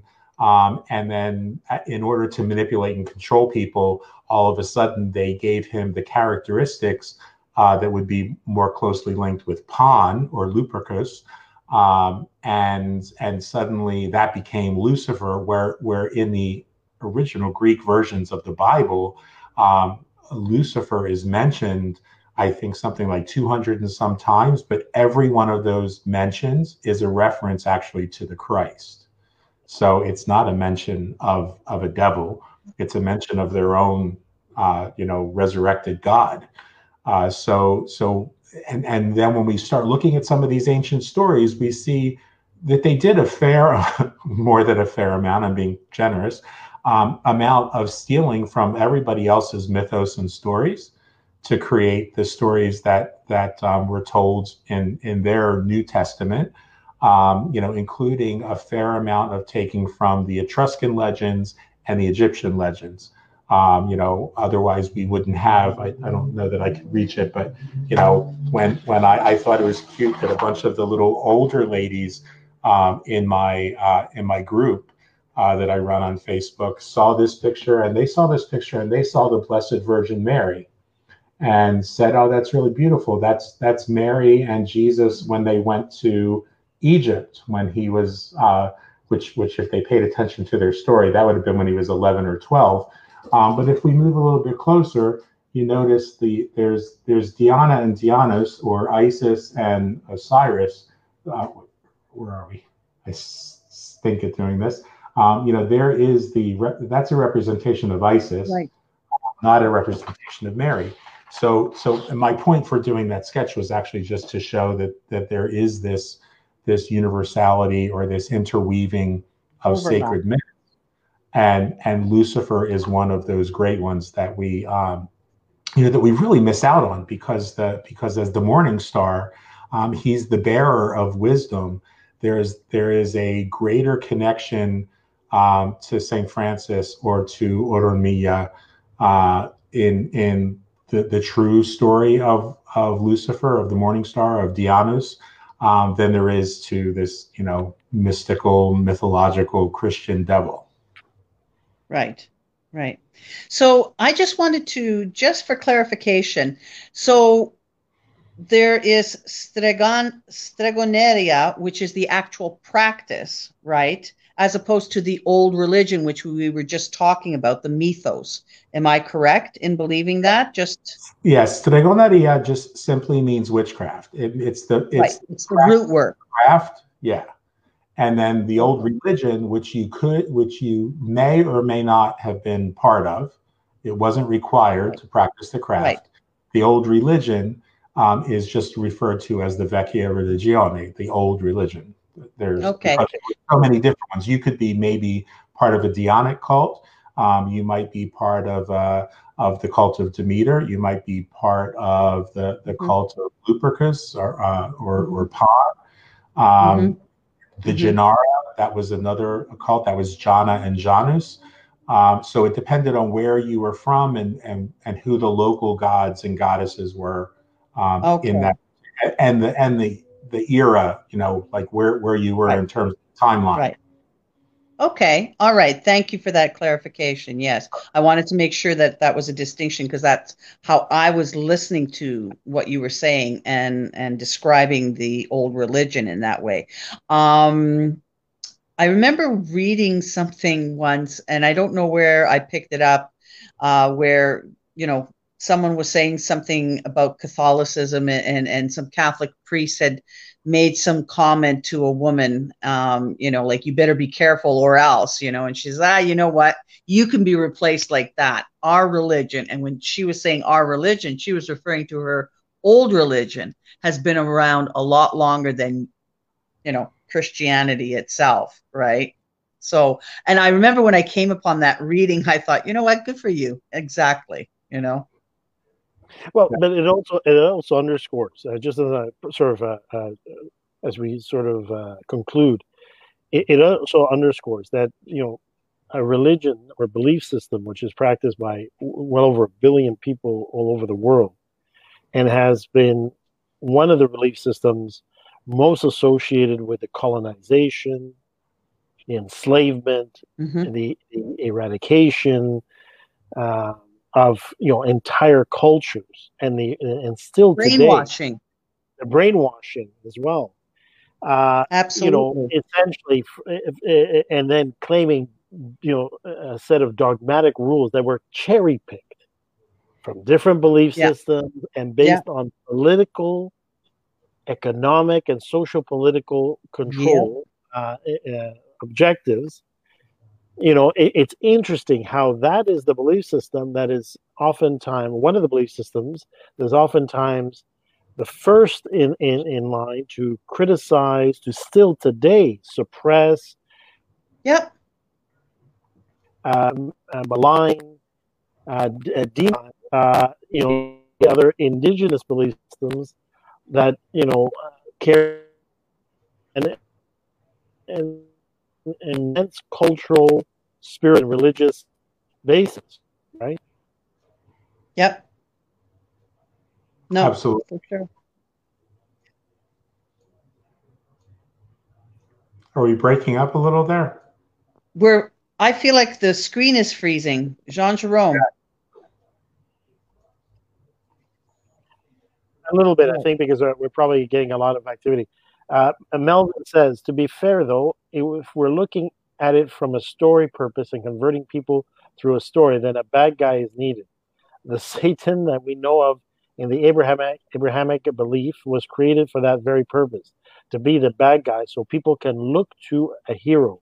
Sadly, it's a brilliant form of control, and we lose our thoughts because we have fear of the bad guy. Good one, Melvin. No, you're right. And we just need to be a little more clear in that that is not the character from the Abrahamic traditions. That's the character from the Catholic and therefore Christian tradition.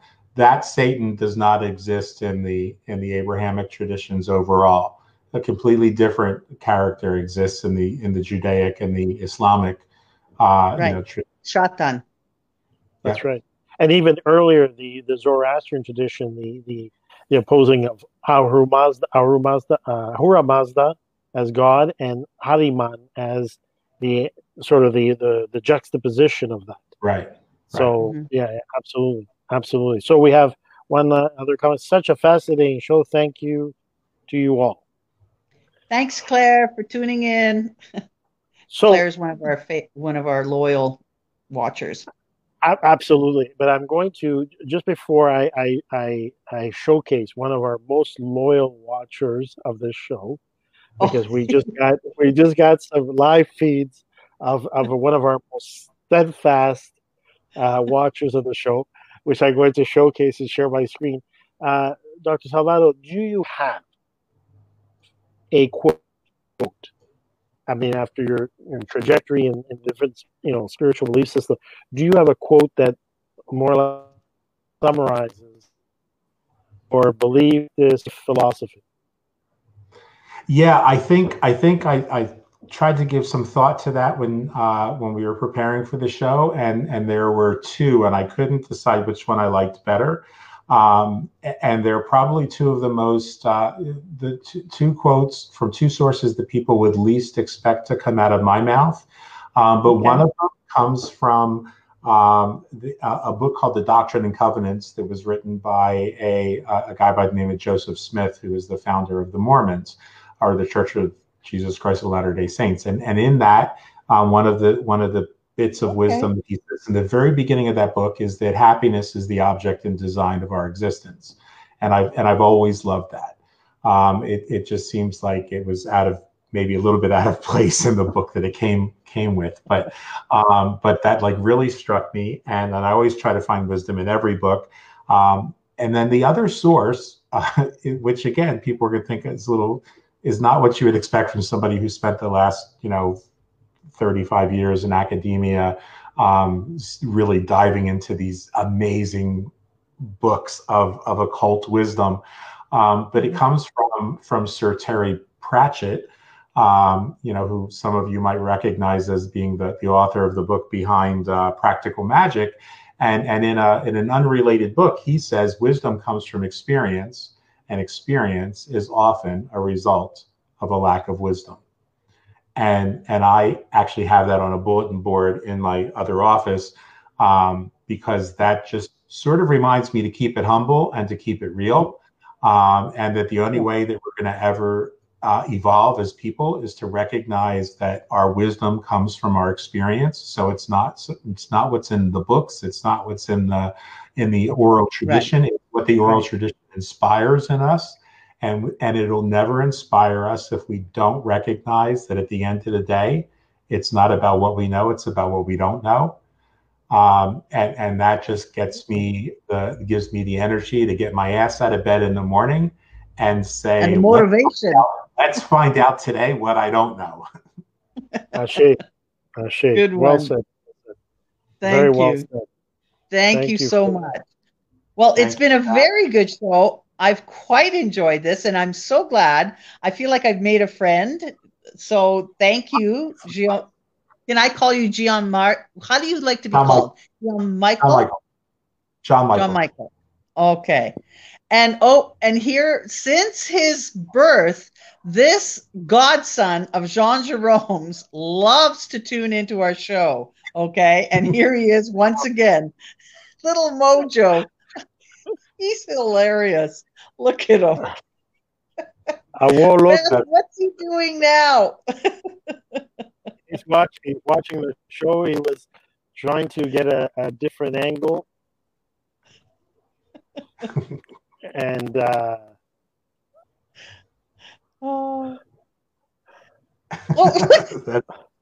that's awesome. Thank you so much for having me on. I've really enjoyed it. I hope it's been and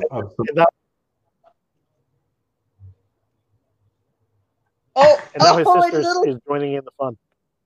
Okay, of course. Little Titi. Hello, Titi. Anyway, thank you so much for joining. Thank you for joining us. Having me on, Ashe. Yes, no. And I want to thank everybody. I think it's very, very good. Yes, and I wanted to thank everybody who tuned in to our episode 16, and I hope everybody's enjoying themselves and have a good weekend, everyone. Have a safe weekend. Take care to all. And once again, thank you to our esteemed guests. It was very nice meeting you. I so enjoyed the show. Thank you very much. And thank you, Jean Jerome. Thank you, Teresa, as always. And I just want to make a special announcement for next week. Next Friday, we have our first guest from England, Yes. Jenny Uzel, who is a Druid and a member of the OBOD and Ovate grade, BDO at Bardic grade. So she'll be joining us next Friday. So I hope everybody will tune in. Once again, thanks to our guest, Dr. Salvato. And until next time. Right. Oh, and John Jerome, also, just if anybody needs to contact Dr. Salvato, you can reach him at the bottom. There we go. Yeah, I've been scrolling. The contact information. That's right. Right. Yes, and anybody can contact you, John Michael, for any workshops that you have upcoming or something like that? For anything. Perfect. And by all means, just call me John Michael. That I don't stand on formality or titles or anything else. I just always forget when I'm getting ready to do these to take the doctor part off there. All right. Thank you so much. You have it. You have it. Yeah. All right. Odabo. Okay. Blessings to everybody. Thank you for tuning in. Bye-bye. All right.